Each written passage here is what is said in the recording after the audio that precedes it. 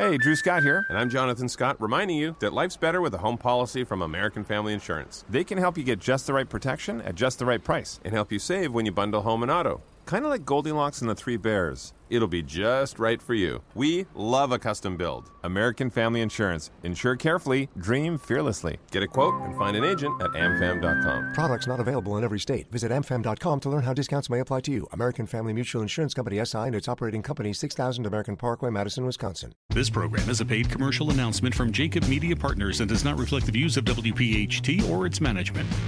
This is Women to Watch. To rise above all of the noise and fulfill every last one of your dreams. Women to Watch, sharing the real stories of the most accomplished women in the world. It is for those frightened children who want peace. It is for those voiceless children who want change. Be inspired by women from across the globe who are encouraging more women to pursue their dreams. True philanthropy comes from living from the heart of yourself and giving what you have been given. Now, Women to Watch. Here's your host, Sue Rocco. Good evening, everyone, and thank you so much for joining me for another week of Women to Watch here on Talk Radio 1210 WPHT. I love being here every week with all of you, and our audience continues to grow. So I encourage you to reach out and share with me your feedback on the show and any suggestions that you might have. I'm so excited about my guest tonight. Her name is Meeral Codby. And Meeral is the founder of Illuminate, which is a company that combines technology and the arts. And she's going to be with me in just a moment. If you're familiar with America's Got Talent, you will be excited to hear that she's the brainchild behind one of the most infamous performances on that show. So she's going to be with me in just a moment. Be sure, as always, to stay with us as we go into the breaks, where you'll hear from our watch team of contributors, bringing you up-to-date information and inspiration from their own fields in health, education, finance, technology, leadership, and diversity. And be sure to check out our website for all things related to the show. You can find our lineup at womentowatch.net. That's women, the number 2, watch.net, N-E-T. And please be sure to follow us on social media. We're on Facebook, Twitter, and Instagram. So now, Meeral, I'd love to welcome you to the show.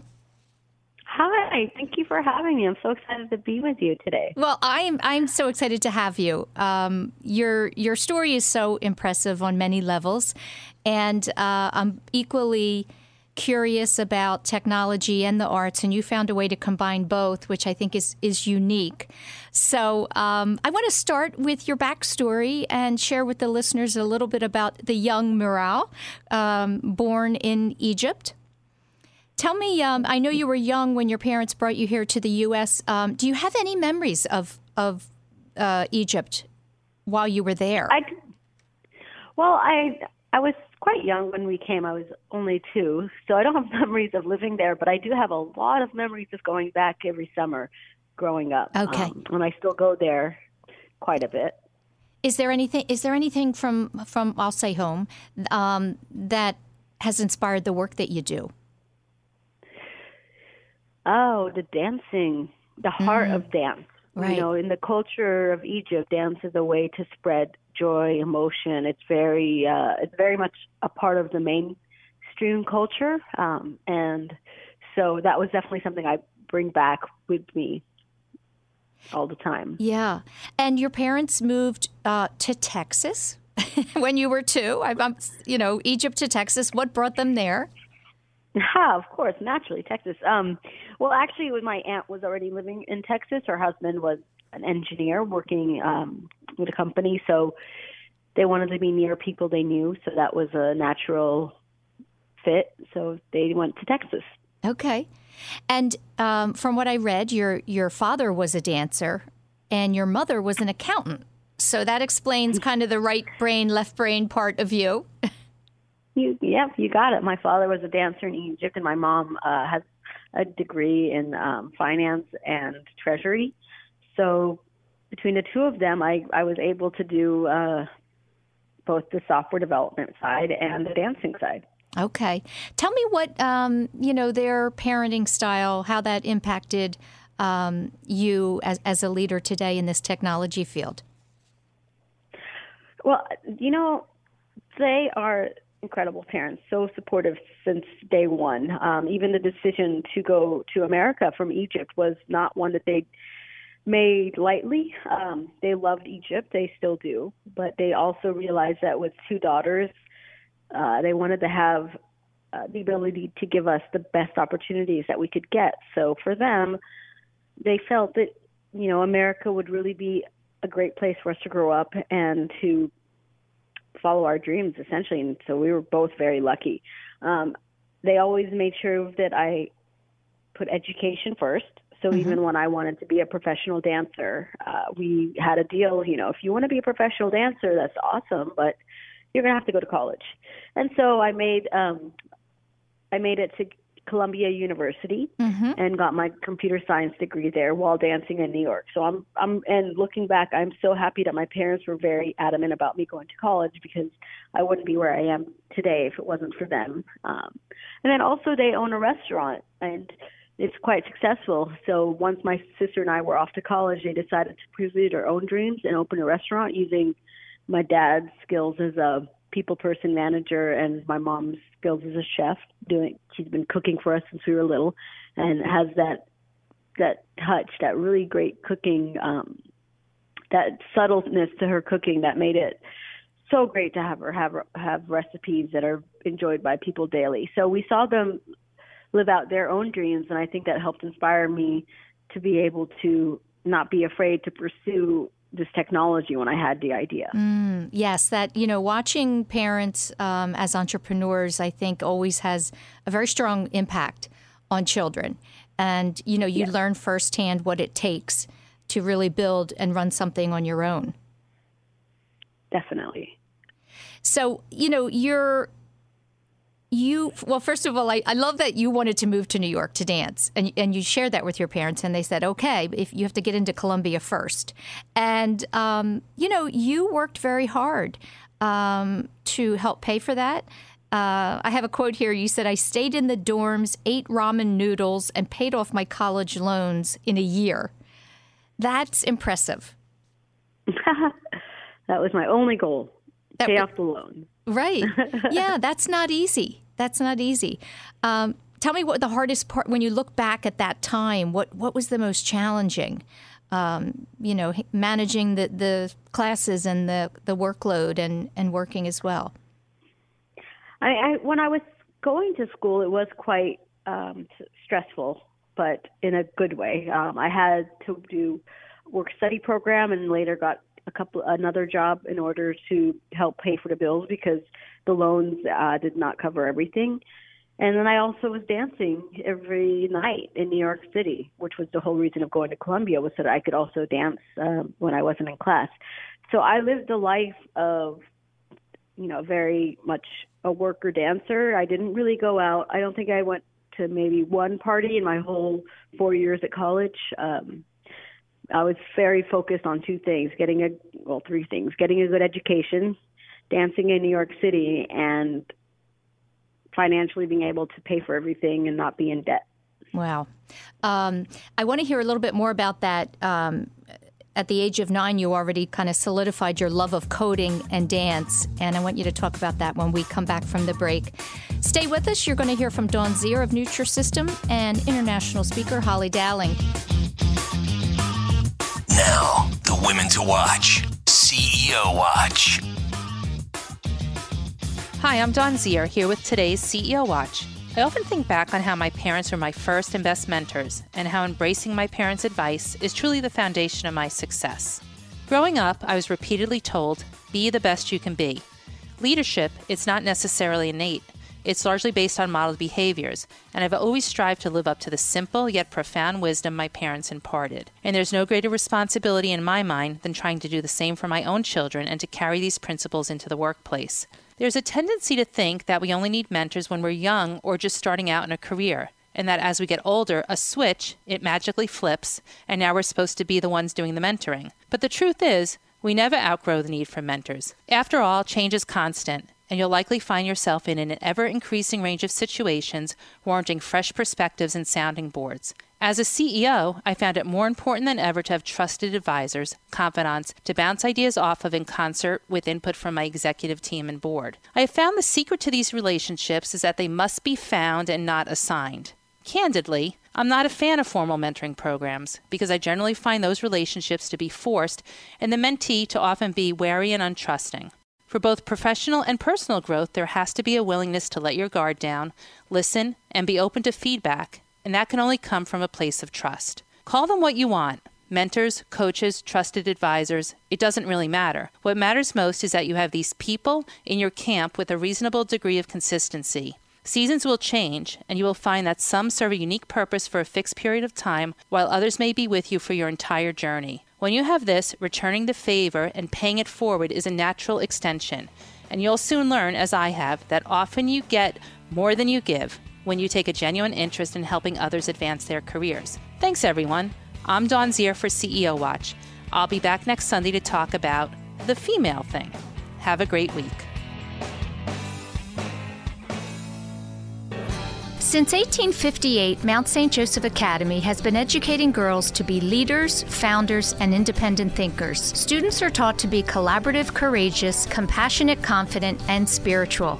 In this student-centered environment, the young women are transformed by recognizing their own potential and are encouraged to use it to make a difference in the world. To learn more about Mount St. Joseph Academy, go to www.msjacad.org or call 215-233-3177. That's msjacad.org or 215-233-3177. Leadership Watch. Hi, everybody. Holly Dowling here with your Leadership Watch for the week. And today it is time to declutter. How many of you think about the spring is around the corner and we think about spring cleaning, right? How many of you think about decluttering and having your own personal spring cleaning? So what does that look like for you? I want to challenge you and ask you to think about having a declutter in 4 aspects of your life: mental decluttering, physical, emotional, and most of all, your spiritual life. So when you think about this, the most important thing you can do for yourself is take a few minutes to be alone and in silence. And I'd like you to get out a journal or a piece of paper, because this is where the golden magic will happen. Is I'd like you to write down each of these words: mental, physical, emotional, and spiritual. And then for the next 7 days, I would ask each and every one of you, do this for yourself. I'll never know if you do it, but what I do know is something very magical will happen. I'd like you to ask yourself, what mental clutter is blocking you from achieving your potential? What can you do to be more mindful of your mental clutter? What about your emotional clutter do you need to face straight on in your life? What are you avoiding? What about your physical clutter? What's going on in your environment, in your office, in your home? The physical way that your life is, what do you need to declutter? And very important is your spiritual life. How is your spiritual life? Is it clean? Are you focused? Do you have a higher sense of power? I don't know what that is for you, but your spiritual self is needing to come alive. And all of this, when you take the time for these 4 elements of decluttering, you will find that this has a dramatic impact on both your personal and professional clutter in your life. So let's just end on that. What professional clutter are you harboring? Are you going into your meetings with a clear outcome? And what do you bring to your meetings? Please reach out to me, hollydowling.com. This is Women to Watch with Sue Rocco. Talk Radio 1210 WPHT. If you're just joining us, I'm talking to Meryl Codby, the founder of Illuminate, a company that combines both technology and the arts. And we were talking about your upbringing and your kind of introduction into technology and dance. And at the age of 9, you had already solidified your love of both. Tell me, I understand the dance. Tell me, where were you first introduced to coding? And was there somebody that inspired you, a teacher perhaps? So I got introduced to coding in a fun way, Sue. Basically, I remember it was in the 80s. I'm dating myself right now. But I was... You're younger than me. It was right in when desktops were becoming something that you could have in a household, but they were huge back then. Right. And I came home, and for some reason, I got so curious about it to the point where my parents were coming to me to learn how to use it because I was like just fascinated by the machine. And so they found that this was not going away, my intrigue. So they found a course at the local school where I could learn something called BASIC, which is really basic, actually, software programming language.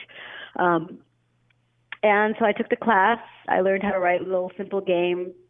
I started writing my own games, and I loved it. So I just kept making silly games for people to play, and I loved watching people play them. And there was a sense of pride that they would enjoy themselves, and it was kind of addictive. So it was like as a dancer, you put on shows, and in my mind, I was putting on shows of games that I can create. And what do you want to play? What do you want to do? And I would just find out a way to make it happen. So it was just really fun. It was very social, though it's considered not social. The way I looked at it was very social. Right. And then I continued in high school.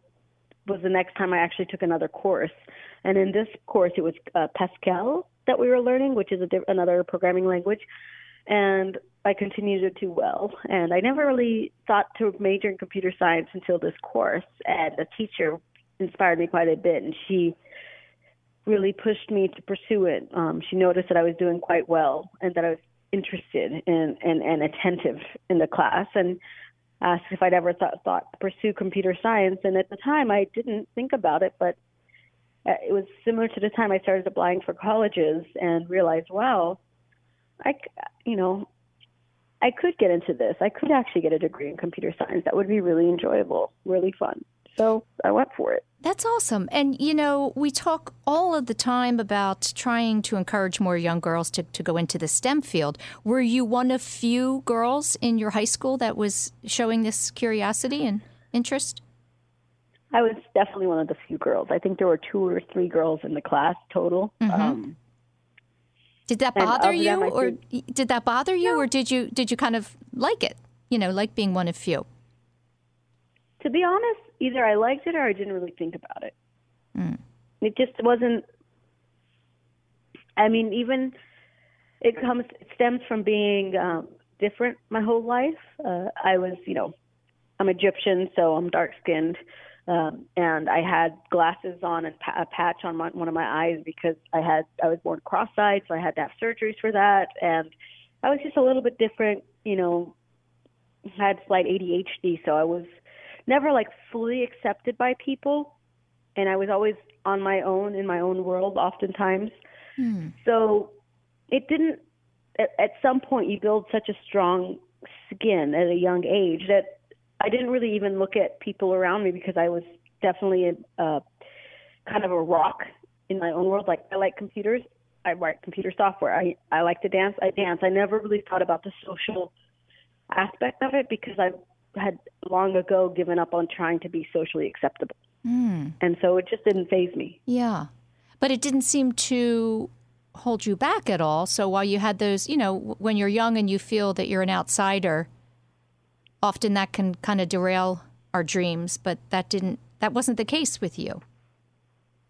It wasn't because of how supportive my family was and how much I loved writing software and dancing. It was my escape. Both of those were my escape from the reality. And so what's great about writing software is it's social in the sense that I would do something and someone else would play with my creation, but I didn't have to create it with other people. I could create it on my own. And so I didn't have this, I didn't allow my lack of acceptance, people making fun of me, to bullying type of atmosphere that I grew up in, stop me from living my dreams. I think it caused the opposite to happen, which was to completely focus on my dreams. I was like, I'm getting out of Houston, Texas. I'm going to go to New York City. I'm going to dance on stage. I was like, I knew that if I just focused on what I loved, I would get to where I wanted to get. And if I focused on the negative, and how people hurt me all the time, and that whole not being cool in school, I would just crumble. And I was very sad as a young girl, and I think I learned defense mechanisms from a young age so that I could handle different environments and social environments and emotional environments. So I wouldn't allow it to get me down. I just kind of focused on what I wanted to do: dance, technology, New York City. I love that. What a great example. One of your quotes is, "Find a way to love what you do in everyday life, follow your dreams, and never get intimidated by life." And now I understand really where that quote came from. Yeah. We're going to take another break. Meirav, when we come back, I want to talk about your first job out of Columbia at Bloomberg. Stay with us for our Health Watch with Dr. Marianne Ritchie and Fortis Wealth for our Finance Watch. Now, the Women to Watch, Health Watch. For Health Watch, I'm Dr. Marianne Ritchie. Good evening, divas. It's March, which is one of my favorite months. It marks the beginning of spring. I'm Irish, and St. Patrick's Day is a big family day. We walk in the parade, and we're members of Friendly Sons and Daughters of St. Patrick. But remember, I'm a GI doctor, and March is Colon Cancer Awareness Month. Each year, I organize the Blue Lights campaign. Every skyscraper, 2 Liberty Place, 1 Liberty Place, BNY Mellon, the whole Parkway, Ben Franklin Bridge, even our state capitol are dressed in blue to remind people to get screened for this preventable and common disease. This year, we added PSFS, a historic Philadelphia landmark. So, I've written a quiz for this week and next. Answer fact or fiction to each question. Number 1, colon cancer is a man's disease. Fiction. It's equal in men and women. We should all be screened. Number 2, it's not in your family, so you don't have to worry. Fiction. Over 80% of cases have no family history. We are all at risk. And there's a big rise at age 50. That's why we all should begin screening at age 50. Number 3, only a family history of colon cancer increases your risk of colon cancer. Fiction. Family history of colon cancer or colon polyps increases your risk. So you may need to start screening at a younger age. Number 4, risk may depend on your race. Fact. For instance, African Americans are 20% more likely to develop colon cancer and 40% more likely to die from colon cancer. We are working hard to change the guidelines to start screening African Americans at age 45 rather than waiting till 50. Number 5, people under age 50 don't have to worry. Fiction. Recent data shows a rise in colon cancer in young people, including ages 20 to 39. If you have symptoms, see your doctor. Divas, make Dr. Ritchie proud. Get screened. Introducing Pathways Consulting Group, a company that will align your IT needs with your business goals. Pathways is a full-service ServiceNow partner. What does that mean? It's simple. Pathways will collaborate and design, develop, and deploy solutions for your company today that will define tomorrow. Pathways will provide world-class enterprise service management solutions. Pathways Consulting Group. They listen, they care, they execute. Go to pathwayscg.com. That's pathwayscg.com. If you believe that family, charity, or money is deeply important for the greater good, Fortis Wealth invites you to a highly personalized financial discovery process to help you visualize your financial legacy. It's not for everyone, but if you're willing to invest the time and thought, they can offer advice and strategies to help you accomplish your dreams. Fortis Advisors is a wholly owned subsidiary of Fortis Wealth, an investment advisor registered with the Securities and Exchange Commission. Visit fortis-wealth.com today, because tomorrow is waiting. The Women to Watch, Finance Watch. Hi, this is Maggie Corrado from Fortis Wealth. I'm sitting with Christine Gambeski, a family office advisor here at Fortis. And as we come upon the busy tax season, one item of concern that we have relayed to all of our clients is the continued prevalence of scammers who are impersonating the IRS. It has been known for quite some time that these scammers are mostly using phone calls.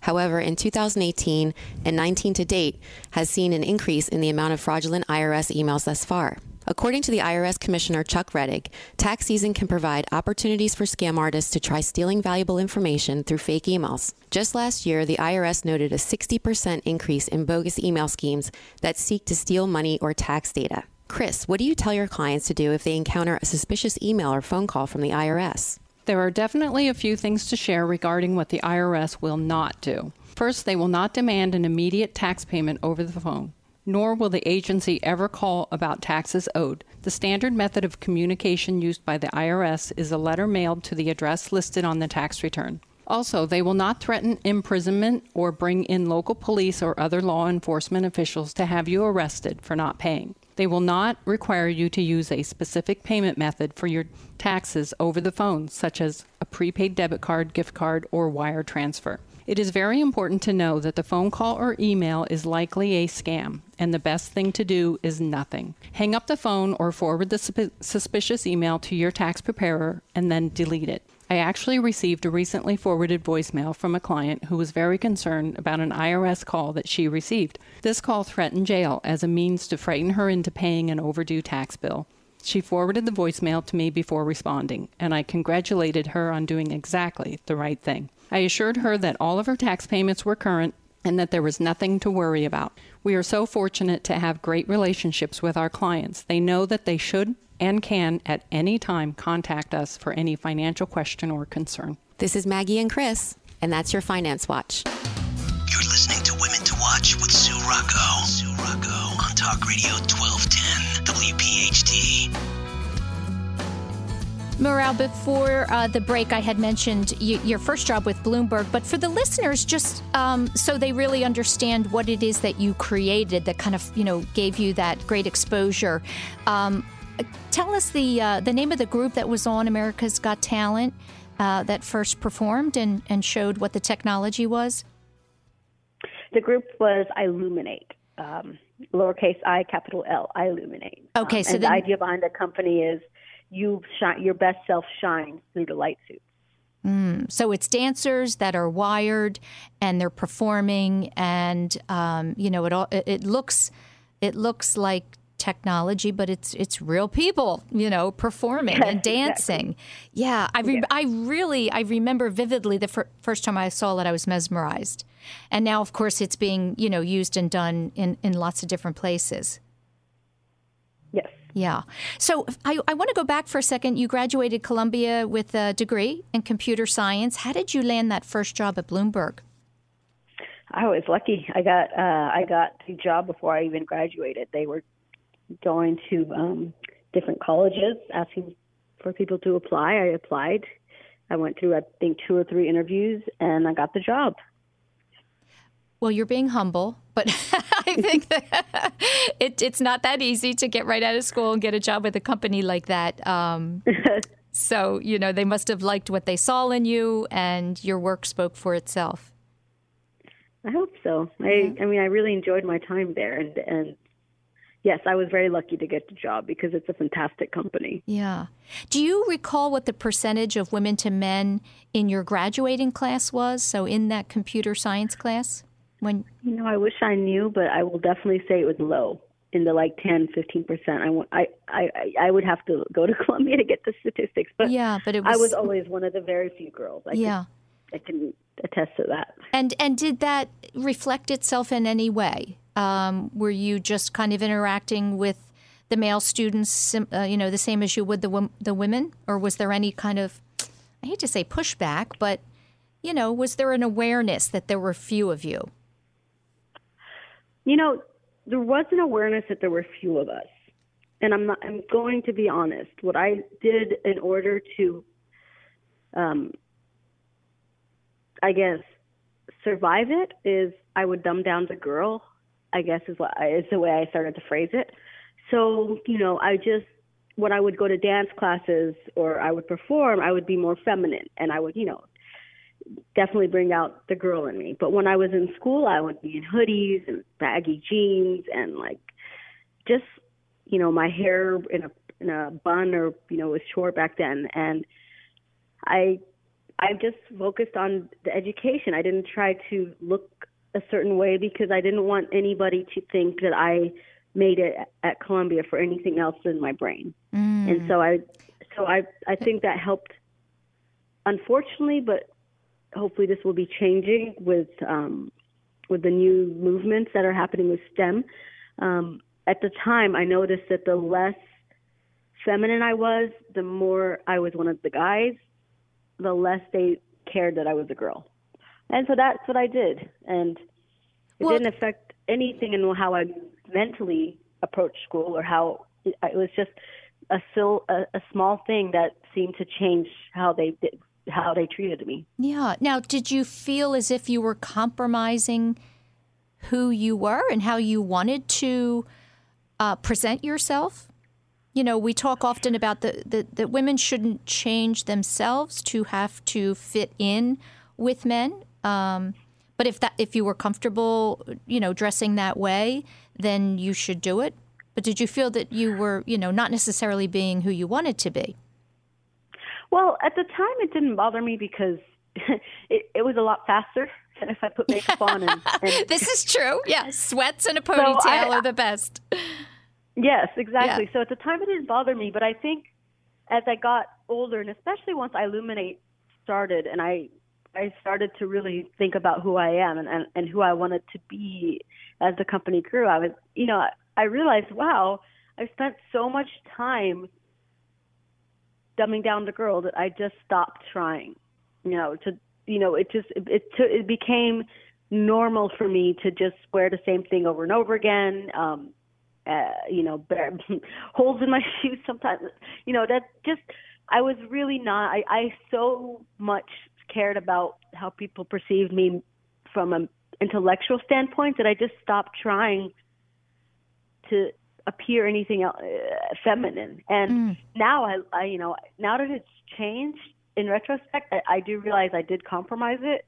But I've gone the opposite now. And many times when I speak to young girls, I'm like, look, I get manicures, I get pedicures. I have a fiance who holds the door open for me all the time. He takes such good care of me, and I'm not like a feminist anti-man taking care of you. I love being feminine. I love being girly. And yes, I happen to be an awesome software engineer too, but they're not mutually exclusive. There you go. But it took me a while to figure that out. Yeah. Because even when I would be dating and stuff, I would try to be, a certain way because I wanted I wanted to be intellectually attractive. And they don't have to be mutually exclusive. And it took me a while to realize that. And I think for some girls, that the reasoning of, I can't be girly and write software stops a lot of young girls from pursuing software development because, there are a lot of social aspects that you need to deal with. It's hard for young girls. You want to be popular. Yes. I see that over and over again, and it's a great lesson learned to not, no matter your field, you have to continually be who you are, and whether that's wanting to dress up and be feminine and pretty or the opposite, whatever is comfortable to you is what girls should be doing. Yes, yeah. For sure. Okay, listen, we're going to take another break, and when we come back, let's talk about the company. I want to know where and when you had your kind of revelation about starting Illuminate. And I want to talk about the challenge that you faced and one of the reasons you had to stop dancing. Stay with us for the break. We'll hear from Mary Manzo and our Diversity Watch with Hannati Shahabuddin. We'll be right back. This is the Women to Watch, Diversity Watch. Diversity Watch. Peace be upon you all. This is Hannati with your weekly diversity segment. When we hear the word justice, we primarily think of social or judicial justice. There's another insight in the Islamic tradition for an inner sense of justice, an ethic that balances instincts, courage, wisdom, and other principles. The balance by which we use just the right amount of that specific virtue, so that it's not too much and not too little. That balance is established through our inner sense of justice. It regulates people's behaviors and is reflected in their reactions in a specific situation. Justice is needed to establish inner peace and outer peace. When the inner peace is not well balanced, our judgment will be impaired and may be reflected on the outer peace we're responsible for. Listen to this verse in chapter 5 in the Quran being specific about this in talking to believers. Quote, "Do not be provoked by your conflicts with some people into committing injustice. You shall be absolutely equitable, for it is more righteous. You shall observe God. God is fully cognizant of everything you do." End quote. The indication at the end reminds people that God is bearing witness to everything we think and do in private and will be holding us accountable for it. So justice in good and bad times. Social justice is very central to Islamic teachings. It's an obligation on Muslims to bear witness to fair dealing among themselves and among others. Mahmoud Abdul Rauf, or previously known as Chris Jackson before converting to Islam, was an outstanding basketball player with Denver Nuggets who played 9 seasons with the NBA, protested 21 years ago against racism and oppression by not standing for the national anthem before an NBA game. He said, "You can't be for God and for injustice." His stand cost him his career and millions of dollars. He was suspended shortly after that, traded later on, and basically marginalized by the industry. Abdul Rauf was bearing witness to fair dealing, just like his religion commanded. Today, he's a popular speaker and basketball trainer in high school. Don't forget to connect with me on hanadispeaksout.com. Who is Holly Dowling? Holly is a dynamic keynote speaker and inspirational thought leader. You see what we have the ability to do and the power we have. You hold the power for good. Each and every one of us can do something. Holly has inspired millions around the world, including over 500,000 executives, and her show is listened to in 87 countries. Now we're going to spend 25 minutes on your areas of opportunity. Listen to our internationally acclaimed podcast, A Celebration of You. Holly Dowling, empowering those who can change the world. HollyDowling.com. Now, the women to watch. Tech Watch. Hi, I'm Mary Manso from Pathways Consulting Group. Ada Lovelace, born in 1815, developed an algorithm for a computer that didn't exist, and some would say she was the first computer programmer in theory. Hedy Lamarr, a screen actor from the 1920s, conceptualized the idea of frequency hopping. Her legacy lives on in the world of wireless technologies. Dr. Erna Hoover, born in 1926, invented a telephony switching program. Her 1971 patent for this technology was among one of the first software patents ever issued. These women were visionaries and problem solvers. They changed the direction of technology as we know it today. The UN Women Organization's theme for International Women's Day 2019 is Think Equal, Build Smart, Innovate for Change. The theme's focus is on innovative ways in which we can advance gender equality and the empowerment of women around the world. This theme gets me very excited, especially when I think about women in technology in the United States, where there's still such a large gap. In the mid-'80s, women made up 37% of computer science degrees. Today, women only make up about 20 to 25%, and additionally, they make up less than 20% of U.S. tech jobs. So why does this matter? Women are excellent problem solvers, awesome at multitasking, and incredible relationship builders. Women trust their intuition and are persuasive. Women seek challenges and are equality-minded. Today, studies show when men and women are working together successfully, the result is a more innovative workplace. For existing and future technologies, bringing the genders together is critical. If you'd like to share your insights on this topic with me, you can reach me at mary@pathwayscg.com. Now more of Women to Watch with Sue Rocco. Talk Radio 1210 WPHT. I'm having a wonderful conversation with Miral Kadbi, the founder of Illuminate. And we couldn't share your story, Miral, without really talking about a hardship that you faced that was pivotal in the launch of Illuminate. And that was in 2002 when you were diagnosed with cancer. Yes. So I had, as you know, we went through a whole Robin story, and I had all my college loans paid off. I had a great job at Bloomberg with great insurance, and I wanted to pursue dance professionally before, because, you know, dancer's life is, you know, there's a ideal time to do the style I was doing, which was contemporary. So the plan was, once the loans were paid off, I would quit and dance professionally, or at least try. And I had an internship set up with a contemporary dance company, and everything was in place. And I decided, why not go to the doctor and make sure everything looks good before I lose this awesome health insurance. So I did that, and the doctor found a mass in my hip, in my right hip. And I got diagnosed with retroperitoneal sarcoma, which is a form of cancer. So I had 2 surgeries, one to remove the tumor, and the second one was to do something called intraoperative radiation, which is they point a beam of radiation at your at the area where the cancer was to try and get rid of any cells that were left. And because I had a high-grade sarcoma, they were being very aggressive. So after that, I also did outpatient radiation. And unfortunately, due to the radiation and surgeries, I had incredible damage to my hip area. Literally, all the muscle tissue was burned, and so I couldn't walk for a while. I had like a kind of like a leg that was just a weight. There was no muscle movement, so I had to drag my leg around and slowly learn how to build back muscle and have other muscles compensate so that I could walk again.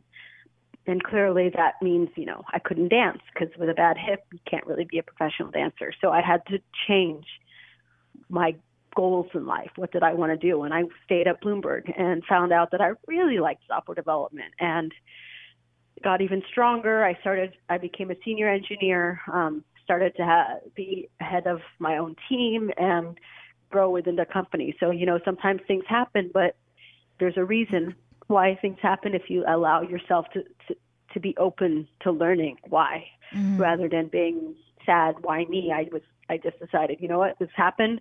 I'm not meant to be a professional dancer, but I'm so lucky because I have this computer science degree that I can pursue, and I'm so lucky that I have good insurance and a job that really cared for me and made sure that I had everything I needed to focus on healing.